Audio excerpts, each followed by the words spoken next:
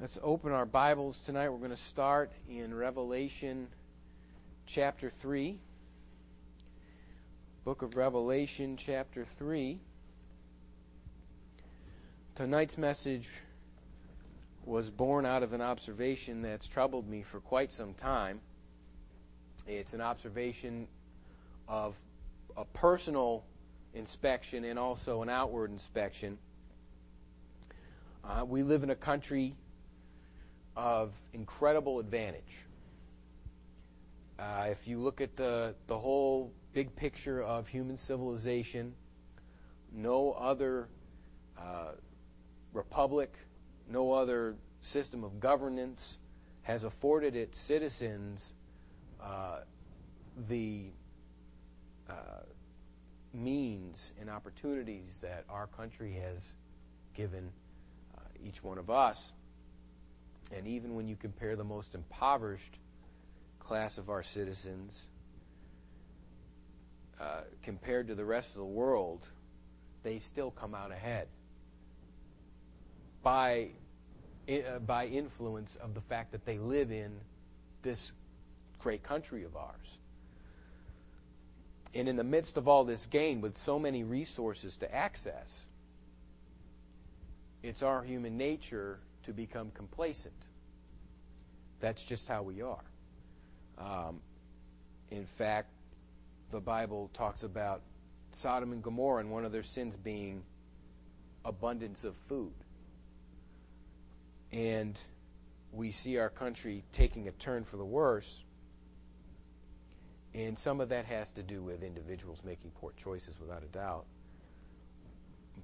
And a lot of those choices do have to indeed do with turning away from God. But as far as the church is concerned, and we're at Bible study, so let's try to dig into some stuff that we can apply to our lives tonight. This complacency on the church is the thing that's troubled me for a long time. And we're in the chapter here in Revelation that discusses the church of Laodicea, the last church that the Lord Jesus Christ addresses, and out of the 7 churches there in Asia Minor. And the thing tonight that I want to talk about, we'll get into it after we read through our passage, but there are many factors that cool the jets of revival. But there's one all-encompassing item, and I found it as I was just looking through this, because I think of the age we're in now as some people would look at the different churches as in the realm of epics, different epics, and we're in the age of Laodicean churchdom. But I think that has more to do with just a characteristic of individual churches. Not every church out there is Laodicean, and I would like to think that our church most certainly is not. But I do think that there can be more fire in myself, at least. And I guess this message is more for me than anyone else, but I hope that it will be an influence on all of us to do a little more. And I think I found what the Bible addresses in here as the root and the cause, and also gives us access to the solution. So in Revelation chapter 3, we're going to start in verse 14. Revelation chapter 3, verse 14. And unto the angel of the church of the Laodiceans write, These things saith the Amen, the faithful and true witness, the beginning of the creation of God. I know thy works, that thou art neither cold nor hot. I would thou wert cold or hot. So then, because thou art lukewarm and neither cold nor hot, I will spew thee out of my mouth. Because thou sayest, I am rich, and increased with goods, and have need of nothing, and knowest not that thou art wretched and miserable, and poor and blind and naked. I counsel of thee to buy of me gold tried in the fire, that thou mayest be rich in white raiment, that thou mayest be clothed, and that the shame of thy nakedness do not appear. And anoint thine eyes with eye salve, that thou mayest see. As many as I love, I rebuke and chasten. Be zealous, therefore, and repent. Behold, I stand at the door and knock. If any man hear my voice and open the door, I will come into him and will sup with him, and he with me. To him that overcometh will I grant to sit with me in my throne, even as I also overcame, and am set down with my Father in his throne. He that hath an ear, let him hear what the Spirit saith unto the churches. Tonight's message is titled, Ways to Escape Laodicea. Ways to Escape Laodicea. The passage we just read establishes the environment that so many of us Christians live in today. And it's been confounding to me, as I mentioned before, knowing that there's something with my walk that there could be more to it. There could be a richer, more robust walk with the Lord. And knowing it has to do with a lack of zeal, but not knowing where to start in remedying the situation. So put your finger in this chapter, or put your bookmark in this chapter. Put a piece of paper in this chapter, however you want to save it. We're going to flip back to it. What I want you to do is flip back a couple of books to the book of 1 Timothy. The book of 1 Timothy, chapter 6. Now, Paul is in context writing to Timothy, and this is a pastoral letter. He's exhorting him, and he's asking him to do certain things within the context of being a pastor. However, we can most certainly apply these things to each and every one of our lives, because most of them are functional, just nuts and bolts Christian living principles. So, in 1 Timothy chapter 6, I'm going to start in verse 6. It says, But godliness with contentment is great gain. For we brought nothing into this world, and it is certain we can carry nothing out. And having food and raiment, let us be therewith content. But they that will be rich fall into temptation and a snare, and into many foolish and hurtful lusts, which drown men in destruction and perdition.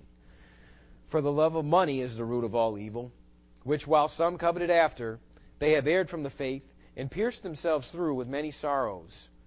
But thou, O man of God, flee these things and follow after righteousness, godliness, faith, love, patience, meekness. Fight the good fight of faith. Lay hold on eternal life, whereunto thou art called, and hast professed a good profession before many witnesses.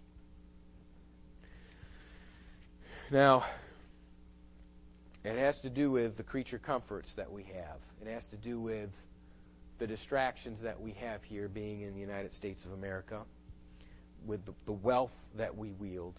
And you don't have to be Mike Bloomberg to be wealthy. You don't have to be this extravagantly rich individual compared to just about, I'd have to say, 90% of the rest of the planet. We are, for all intents and purposes, wealthy. Wealthy beyond the imagination of people in far-off places. And so the Bible addresses this time and time again. The Lord Jesus Christ not only addresses that with the church at Laodicea, but even in his ministry before his resurrection here on earth, assuredly addressed storing up treasure on earth where moth and rust doth corrupt. And I want to point something out. In verse 9 it says, But they that will be rich fall into temptation and a snare. It doesn't say they that are rich. It says they that will be rich. They that will to be rich. They that desire riches. So the issue isn't money itself. It's the love of money, that covetousness, that distraction that is the core of Laodicean life. And the thing that draws us away from a red-hot Christian testimony and walk.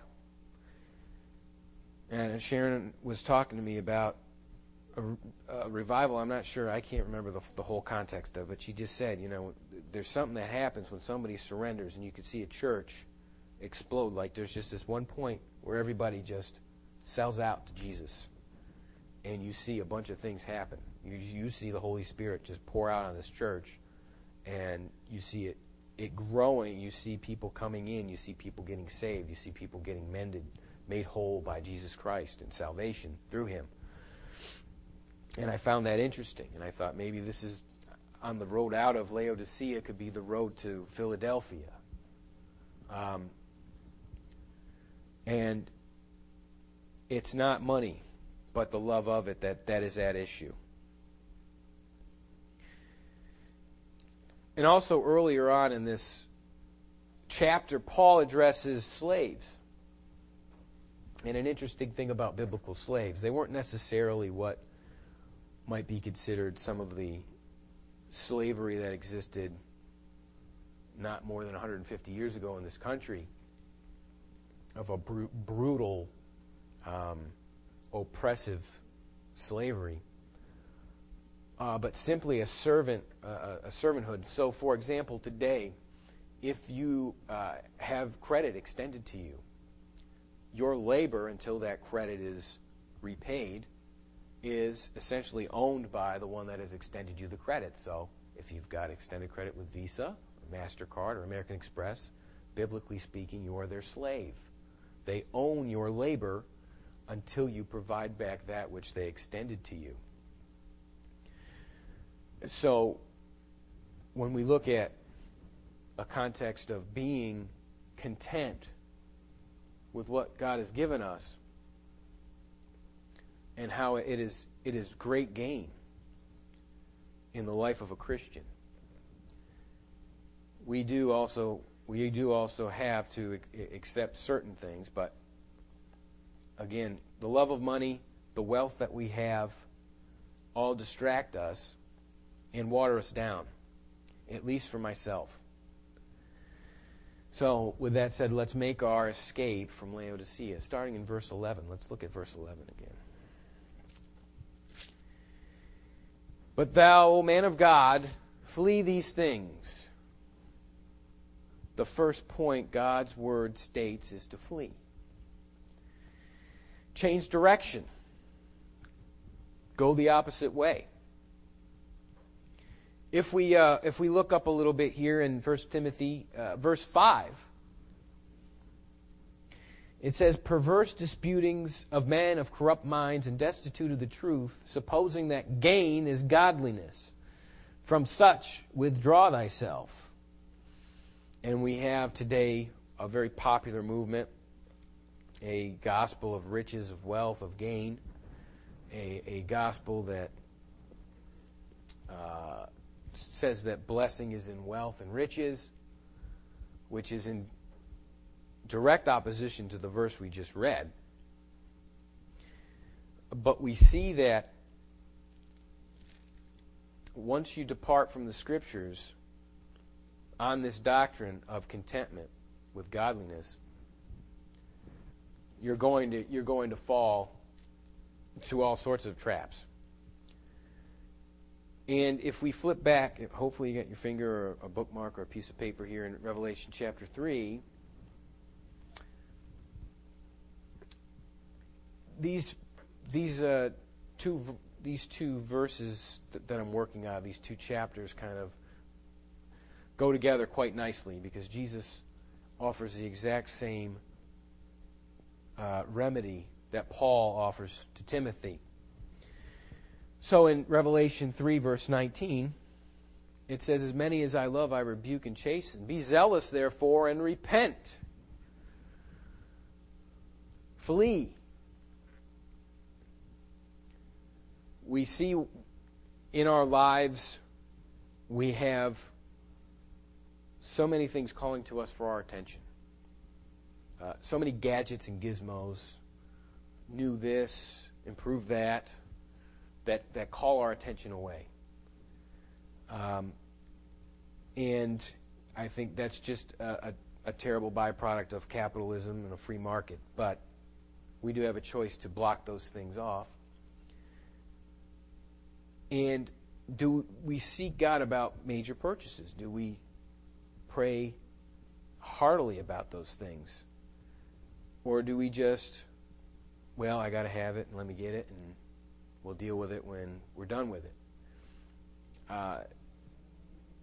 Living in the city is especially hard. And with the different language pastors, I know Brother Lucas and Brother Shaw, one of the things they find in reaching people, it's different than reaching a Brazilian person here versus in Brazil, or a Russian-speaking person here versus in one of the former Soviet states,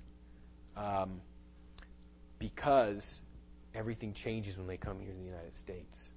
There's a different set of circumstances, and especially in the city where everything is at a premium, and it's very difficult to carve yourself out of life. That in and of itself, just trying to make rent, is very difficult. And it's hard. I think some of these things for us down here are a little different than somebody that might be out in the country that might have a little more money to spend on certain things. But we are distracted nevertheless, especially in the city. There are plenty of bright lights and different things for our attention, for our money, for our time, for our talent. These distractions are what keep us from fully escaping Laodicea. But he says to change direction, be zealous and repent, and withdraw thyself. In verse 5 in Timothy, withdraw thyself, move away from the source, change your direction. Now, the second thing, from fleeing, we have following. And also in verse 11, after he says, flee these things, he says, and follow after righteousness, godliness, faith, love, patience, meekness. And I think of a verse that's spoken of in the Gospels, the one that I just picked out of Luke. No servant can serve two masters, for either he will hate the one and love the other, or else he will hold to the one and despise the other. Ye cannot serve God and mammon. Mammon being the personage of money or gain. One cannot serve God and mammon simultaneously. The Bible is very clear on this. This is the problem that the Laodicean church had. This is why they were lukewarm. And here we have 6 things that Paul writes for us to follow after. And might I add that these 6 things are really following after the character and person of Jesus Christ. Righteousness, godliness, faith, love, patience, and meekness. And in our Revelation reading, Jesus talks about buying of gold and white raiment. And in Revelation 19, verse 8, it talks about the righteousness of the saints being the white garment that they wore. I like how these things all kind of fit together, but this righteousness only found in the person and character of Jesus Christ, not found in any other source, not found in the teachings of any mere human being. The righteousness of God and godliness, and these things follow one after the other. And faith and love and patience and meekness. Following these characteristics of Christ is that next step out of Laodicea. Fleeing, changing direction, repenting, following. Thirdly, fighting. Fighting in verse 12. It says, fight the good fight of faith.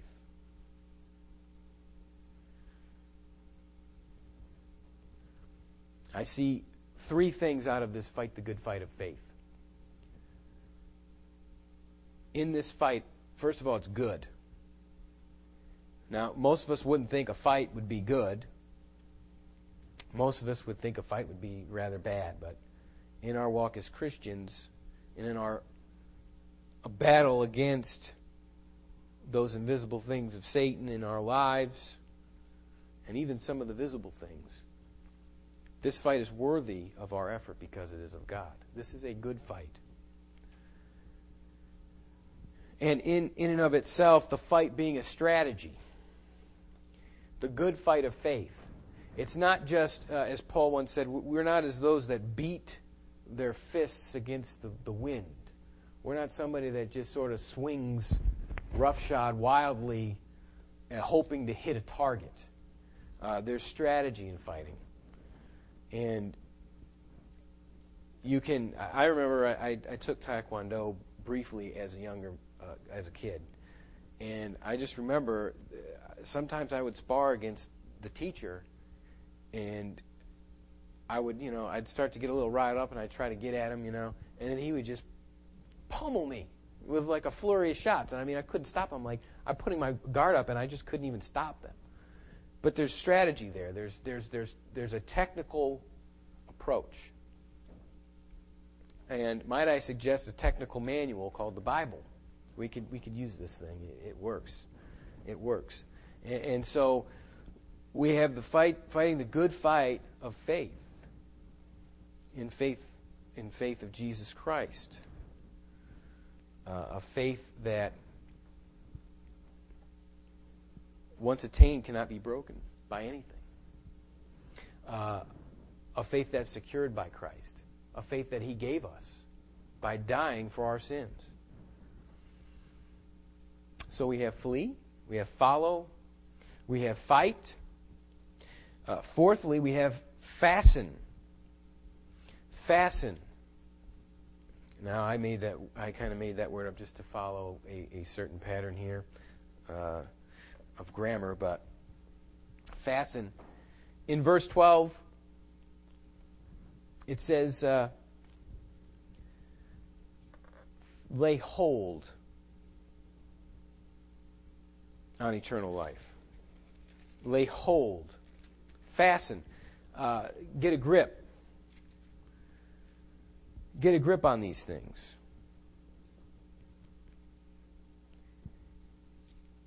And a couple of things that I note from that is concentrate. Concentrate on the rewards that have been promised by Jesus. Laying hold on the eternal life that has been promised to us. That hope that Christians have, no other people have that. Ultimately, when you ask anyone other than a born-again Christian, what would happen to you if you were to die today, most of them think or don't know. A lot of them just don't know. Well, I'm not sure. I think I've been good enough. I think I'm a nice guy. I think I did a good job this time around, or they don't know. These things have I written unto you, that believe on the name of the Son of God, that ye may know that ye have eternal life, and that ye may believe on the name of the Son of God. We have an assurance that no other people have in Christ Jesus.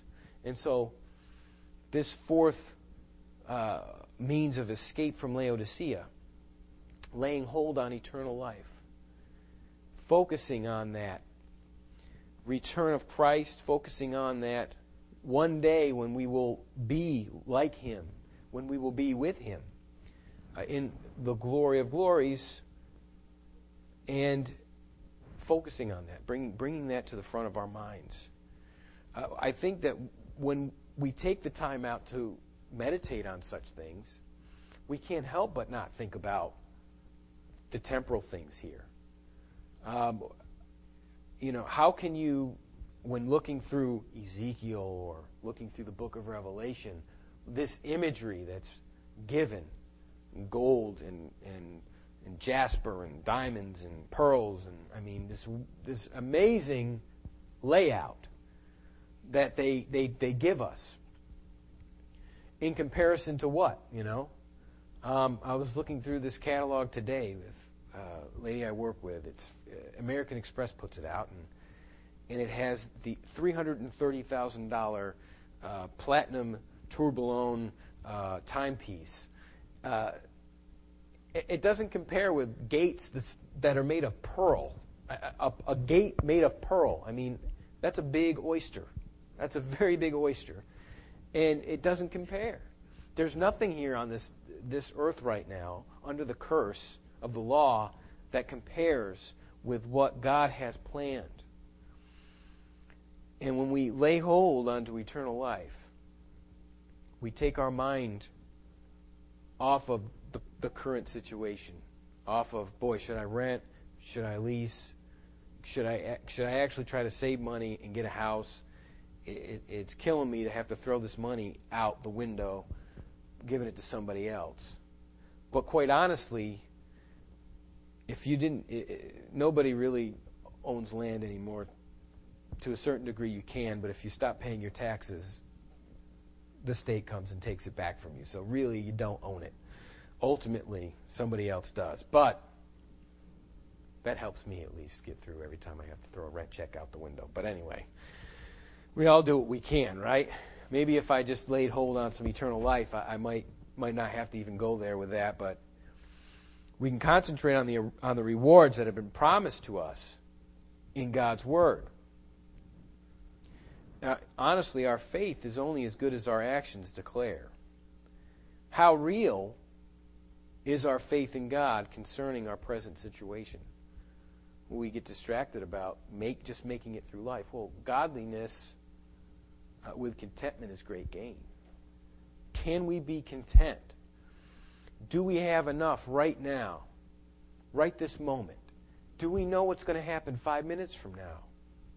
Nobody does. Can't we get a hold of this idea of thinking beyond our current situation, being content with what we have, and seeking God and looking forward to those riches and glory, those treasures that are stored up in heaven, those eternal treasures that we have that have been promised to us, just as we've been promised that when we die, we do not go to hell for all eternity because Jesus Christ has taken our place and we have received that. These are promises that fit hand in hand. They're not separate. They're not ideals that, well, this person, is more spiritual than me, and so they really get it. There's not much to get. It's the same as when you get saved. Well, how much faith do you have? If you don't have enough to think God's going to keep you from hell, or if you do, then you should also have the amount that it takes to believe that, hey, right now we should be content with what we have and look forward to what wonderful things God has planned for us. And I think of this verse in Titus. It says, not by works of righteousness which we have done, but according to His mercy He saved us, by the washing of regeneration and the renewing of the Holy Ghost, which He shed on us abundantly through Jesus Christ our Savior, that being justified by His grace, we should be made heirs according to the hope of eternal life. Titus just summed up basically, the book of Titus, it sums up basically what I just said very succinctly and very wonderfully. And in Revelation 3:21, to him that overcometh will I grant to sit with me in my throne, even as I also overcame and am set down with my Father in His throne. We're going to get to reign with Christ. He promised we're heirs to the throne. We have Prince Charles there in England, and he has two sons, William, I can't remember the other one. I'm an American. I don't really care. We got rid of the crown, amen? Anyway, but these two fellows are heirs. They're like, second, third place to the throne. When the Queen, Mary, is it Mary? Who's the Queen? Elizabeth? The second, thank you. Thank you, sir. You get extra points. So when she eventually dies, then we get Prince Charles there in place. We have a throne that's eternal. We have a throne. We have a kingdom that is so much more vast and encompassing and powerful than anything in the world. I mean, I guess the crown in Britain would probably be on par with at least the last half of human civilization being the most powerful thing. As far as landmass is concerned, you might argue the Catholic Church. That would be another one that's gained many lands. But there is a power there that they still wield to this day, and they have for centuries. We have something much better. We're heirs, it says here. We're going to be sitting in the throne with Jesus and the Father. I mean, that's a big throne. It's going to fit everybody. Amen? That's a big throne, right? And so we have this idea of laying hold onto eternal life, fastening our grip, getting a hold of these promises that God has given us. Man, how that can take your mind off of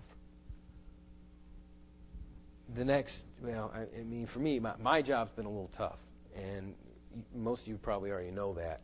They miss paychecks sometimes. When they hit paychecks, they pay very well, and that's one of the reasons why I'm staying there, but also because over the years that I've been with the company, almost 7 now, God has provided me the ability to live down here. And ultimately, that's given me the chance to stay here to train. So, but it's not easy sometimes. We have to think about paying bills and rent and all those things, and it gets burdensome. And I know what most folks go through down here because of that. And I know that it's hard living paycheck to paycheck. But we're supposed to be content with what we have. God meets my needs. There hasn't come a time yet when I've had to beg. There hasn't been a time yet when I've had to go to a dumpster to get some food. I thank God for that. And I need to remember those things, that God does provide those needs. He has never forsaken me since I've been saved. And I'll tell you what, He's even before I got saved, could have allowed many tragic things to happen in my life. And for whatever reason, out of His providence, didn't allow it. But even now, knowing that He is my Father, how He takes care of me, and how lazy of me and how pathetic of a Christian testimony to be lax on witnessing, or to be lax on going on serving Him, doing what's right, standing up for the faith, speaking out. It's something that happens in Laodicea, and I really want to escape it. This other part of fastening that I thought about, we have this concentration, and the other idea was investing.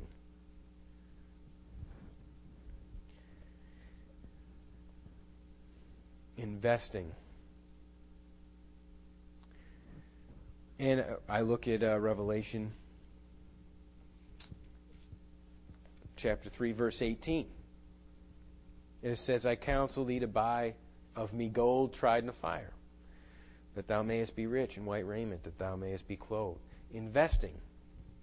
There's 3 things in here, in ISAB, that we may see, that we may look beyond, that we may acknowledge the fact that we are in a miserable state when we're not walking with God in the right way, when we're not in a position to be on fire, doing the utmost we can. The world we live in is watered down. Christianity is watered down. I think of great preachers that I've seen with that Sheffy movie, for example.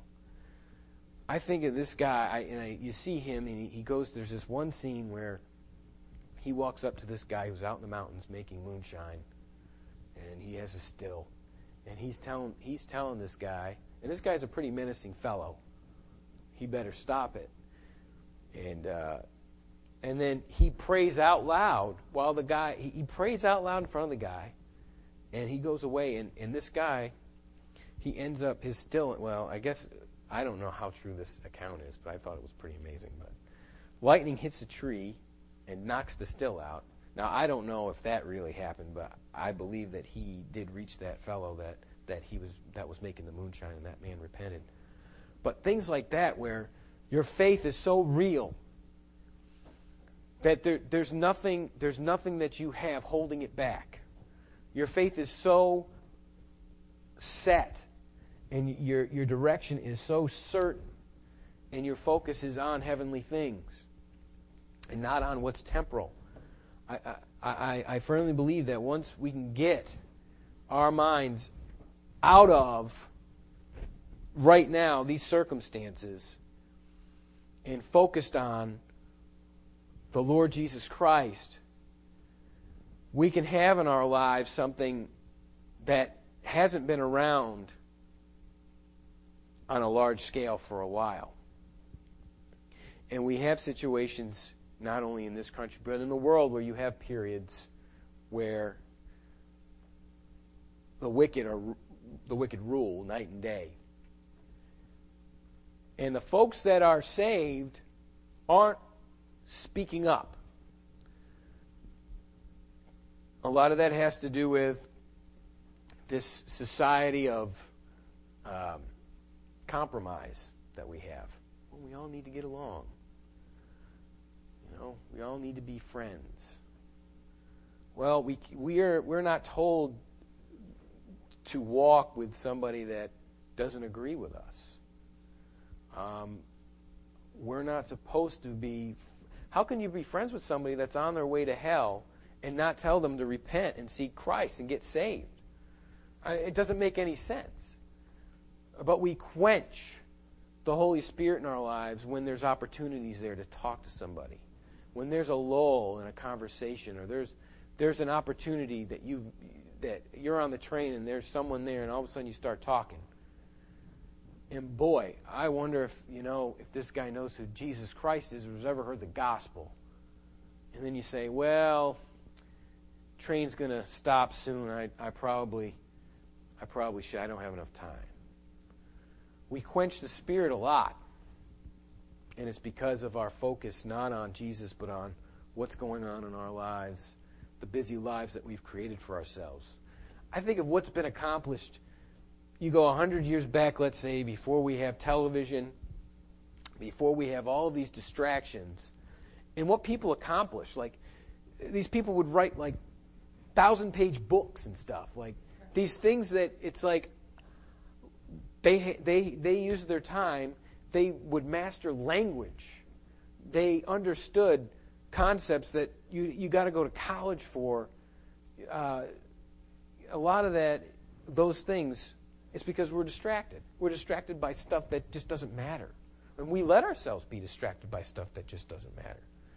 And maybe this is a part of this eye salve that Jesus is talking about. You got to see things for what they are. And time is shorter minute by minute. Time is shorter minute by minute. So in fastening and laying hold onto eternal life, focusing and concentrating on those promises, and investing in those things. I wrote down, every Christian stock portfolio ought to have the following items. That gold that's tried in fire, that white raiment, and that eye salve. Those are three things that we ought to have in stock, laid up. We have our 4 items here: flee, follow, fight, and fasten. In our escape from Laodicea, something that we can get started on now. It isn't a magic formula. It isn't a matter of some sort of supernatural thing where you say something and all of a sudden you get hit by lightning and you're doing wonderful things. It's a step-by-step process. Paul laid it out to Timothy. And Jesus Christ laid it out to the church at Laodicea what to do. And being that Christendom in this time is infested and infected with this Laodicean, love of money, love of things, focusing not on God but on what's temporal and what's here and now. And it's something that is ingrained in our culture, something that is very difficult to override, something that doesn't happen overnight. And that's the reason why it's so heavily ingrained in the churches here in the United States especially. I think of churches in other countries where there's oppression and they have 4 and 5 hour, preaching services. Well, we won't have that tonight. I don't have that much material on hand, but I think of people on fire for God's Word having this hunger and this thirst and seeing the incredible things that are being done in these places. And it's because of the abundance we have. We're content because our sin nature is fastened and focused on here and now. And because we have what we need right now, we're not allowing God to do these works that will stand the test of time eternal. And so, by God's grace, we can apply these things. By God's grace, I know that I need to apply them to my life. And that we all may make our escape from Laodicea. Let's pray.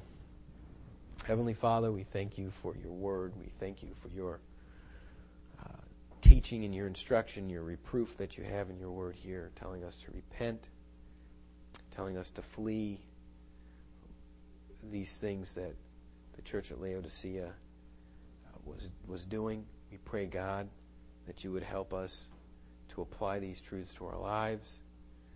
We pray, Lord, that you would work wondrous works here at the church. God, that each one of us would be in our place. Lord, that we would have boldness. Father, that you would empower us. God, give us the right mind to be in the right place, that you'd be able to use us to serve you. We ask this in Jesus' name. Amen. And let's all stand and can have your heads bowed. I'm going to just open the altar up for some time of invitation.